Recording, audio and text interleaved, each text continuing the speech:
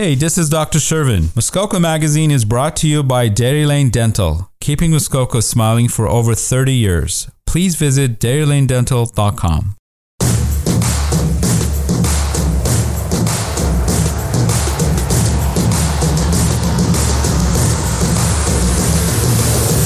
Hello and welcome to Muskoka Unlimited on 88.7 FM The Bay. I'm Jenny Cressman and I'm enjoying hosting this show.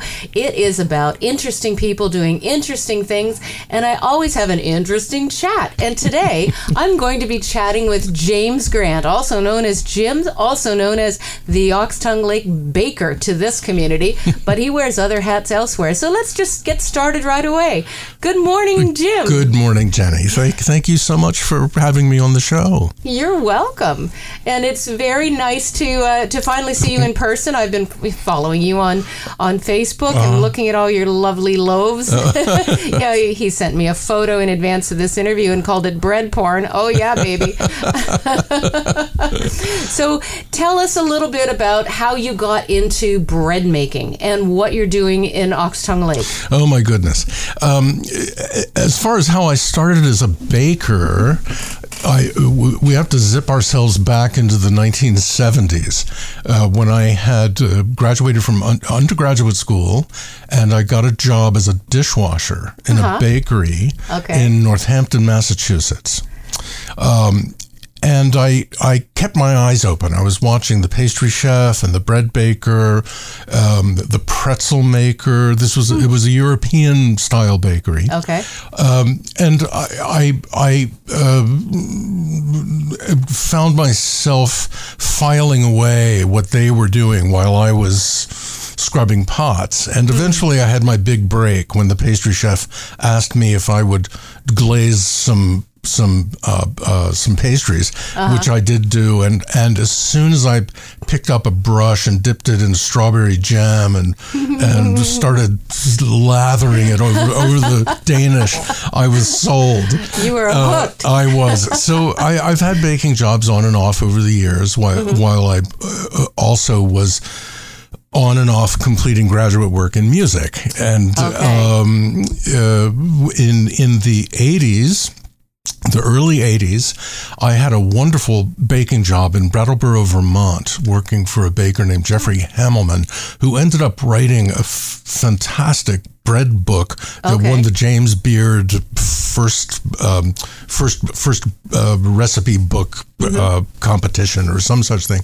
Anyway, I was working with Jeffrey, and then I visited a friend who was doing his doctorate at Cornell in music, and I was made an offer I couldn't refuse by his professor there, and fell down the rabbit hole of academe for 30-some years, and there wasn't... It was a big hole. It was a big hole, and there wasn't one day during that time that I didn't want to have an apron on. So eventually I made my way up here, and the next thing I know, I'm renting space at Lobo's out on Highway 60. Right, close to Algonquin Park. Yes, yeah, and I rented their pizza kitchen, bought a convection pastry oven, and started making pastries. The long and short... Just for fun. And I was... it was something that I'd been missing so much in my life. I've been very grateful for the music work that I've had over the years as a composer, but the baking which is very similar in many ways, offers me a... How is it similar?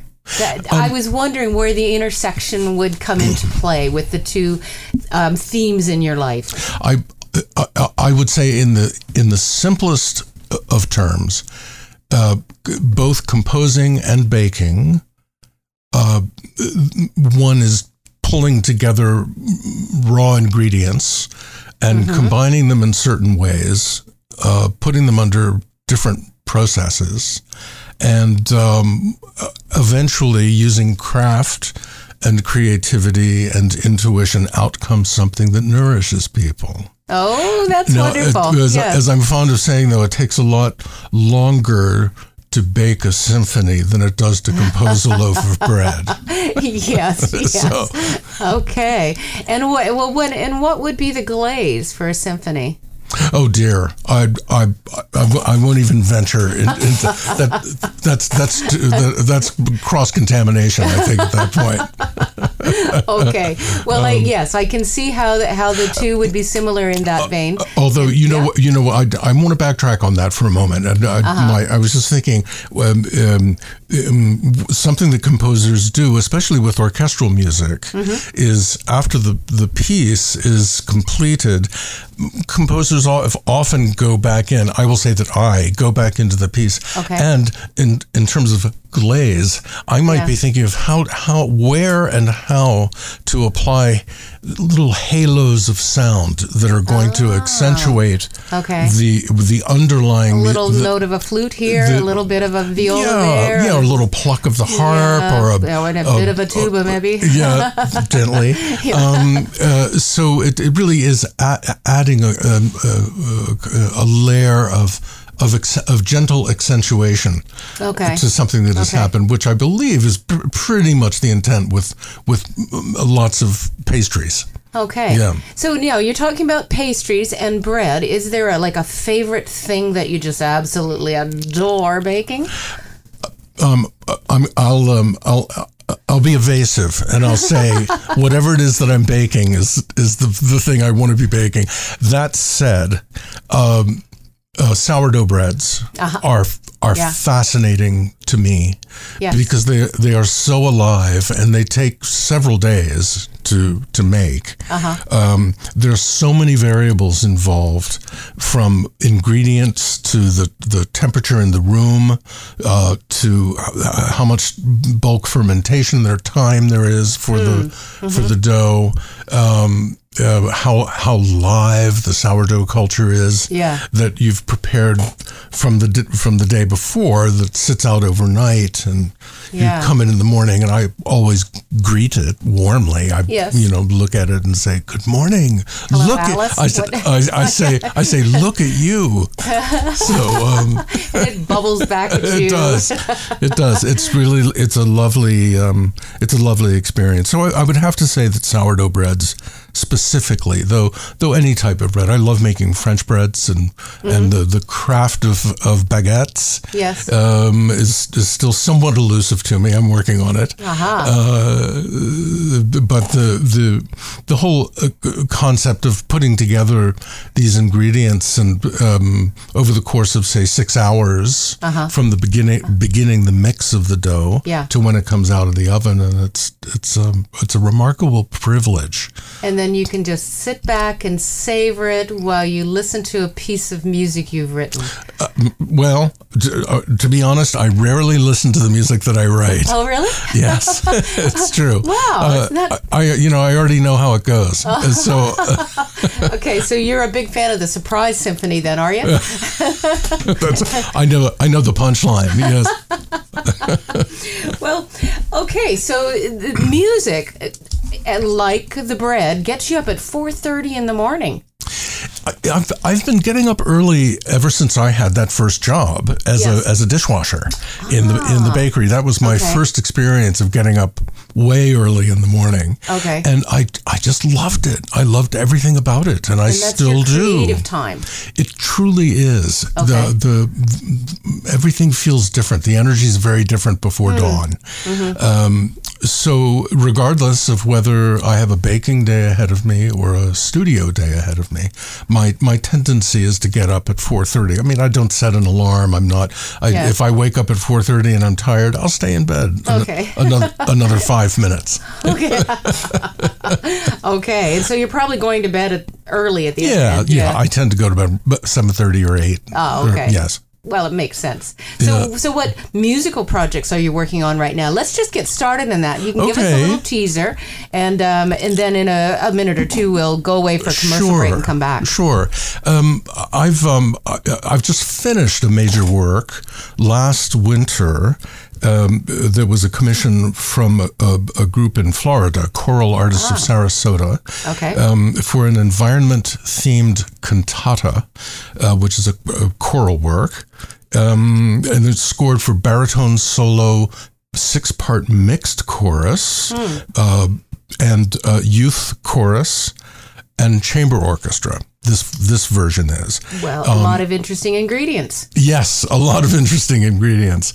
And that was premiered last April in Florida. And this winter, I'm going to be busy making 2 other versions of the accompaniment, one for full orchestra, big orchestra, to accommodate larger symphonic choruses, and then a small chamber ensemble version to accommodate smaller choral groups in smaller spaces. Okay. Yeah. So how many people roughly in total would have been involved in that production in Sarasota? In Sarasota, let's see, there were perhaps 36 singers in the chorus, maybe 40. Okay. 20 young people in the youth chorus, the baritone soloist. The chamber orchestra, I believe, was relatively small, around 20 players, I believe, plus the conductor. Okay. So those were the people on stage. Yeah. Oh, and two handbell ringers, and I think that's about it. Okay. Well, I'll let everybody else do the math on their own. And on that note, we're going to stop for a commercial break and be back momentarily with great. James Grant. I'm Dr. Shervin from Dairy Lane Dental, and you're listening to Muskoka Magazine. Hello and welcome back to 88.7 FM The Bay with Muskoka Unlimited. Jenny Cressman, your host, and your guest today is Jim Grant, extraordinary baker in Oxtongue Lake and also a wonderful composer. So we were just talking about a project that he took on the last few years that reached culmination. Was it earlier this year or last year? It was last April. Last April. Yes. And it was called Listen to the Earth that was mounted in Sarasota, Florida. So he sent me the program notes about this, and I think it's quite intriguing. Can you tell us a little bit more about the different ingredients in that show? Yeah, the idea, this organization, Choral Artists of Sarasota, they asked me to compose an environment-themed work that would also not be controversial.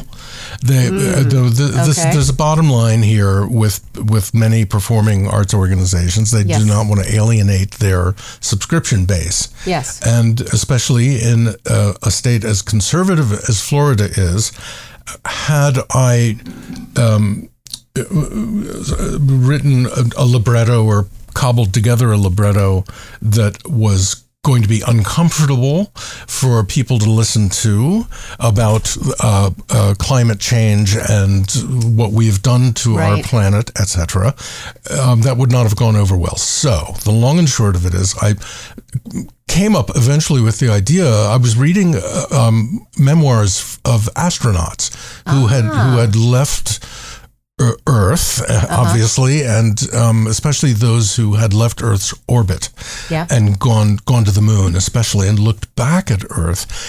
Every single one of them focused on what it was like for them to look back and see the fragility of our planet, especially of the atmosphere. So I decided to write my own libretto.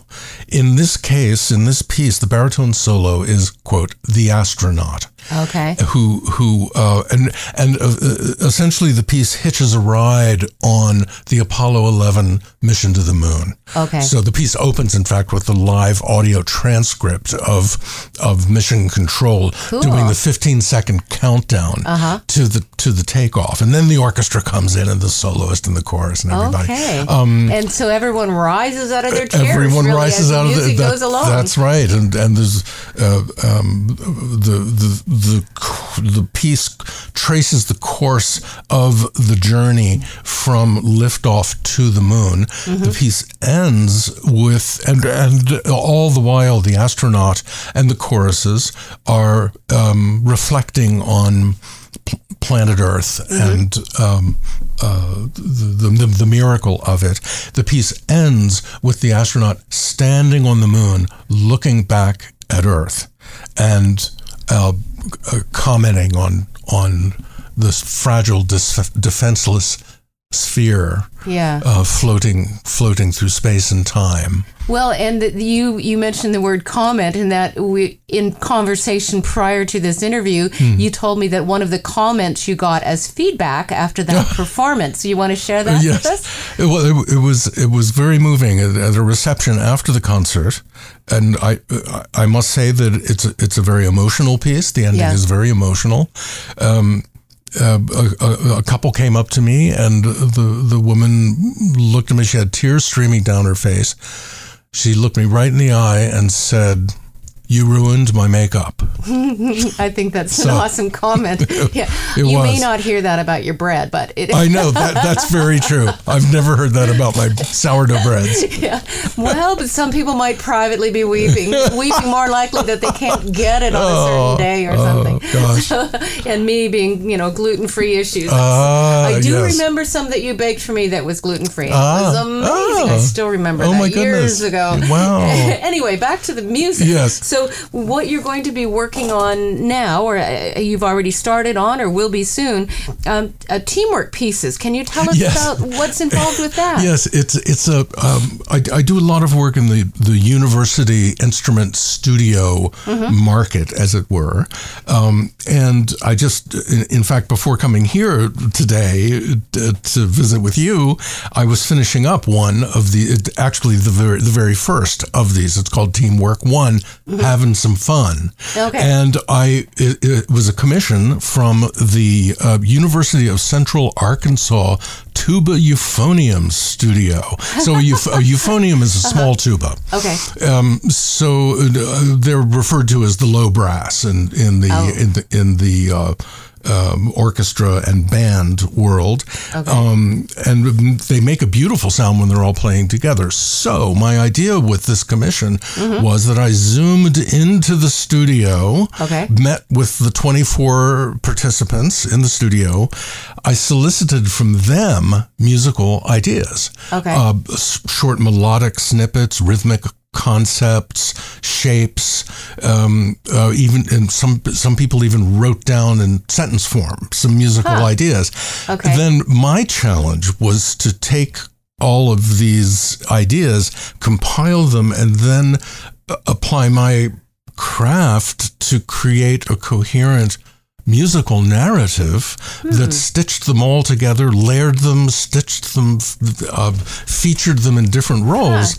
So in this 5-minute fast, slow, fast romp for low brass instruments.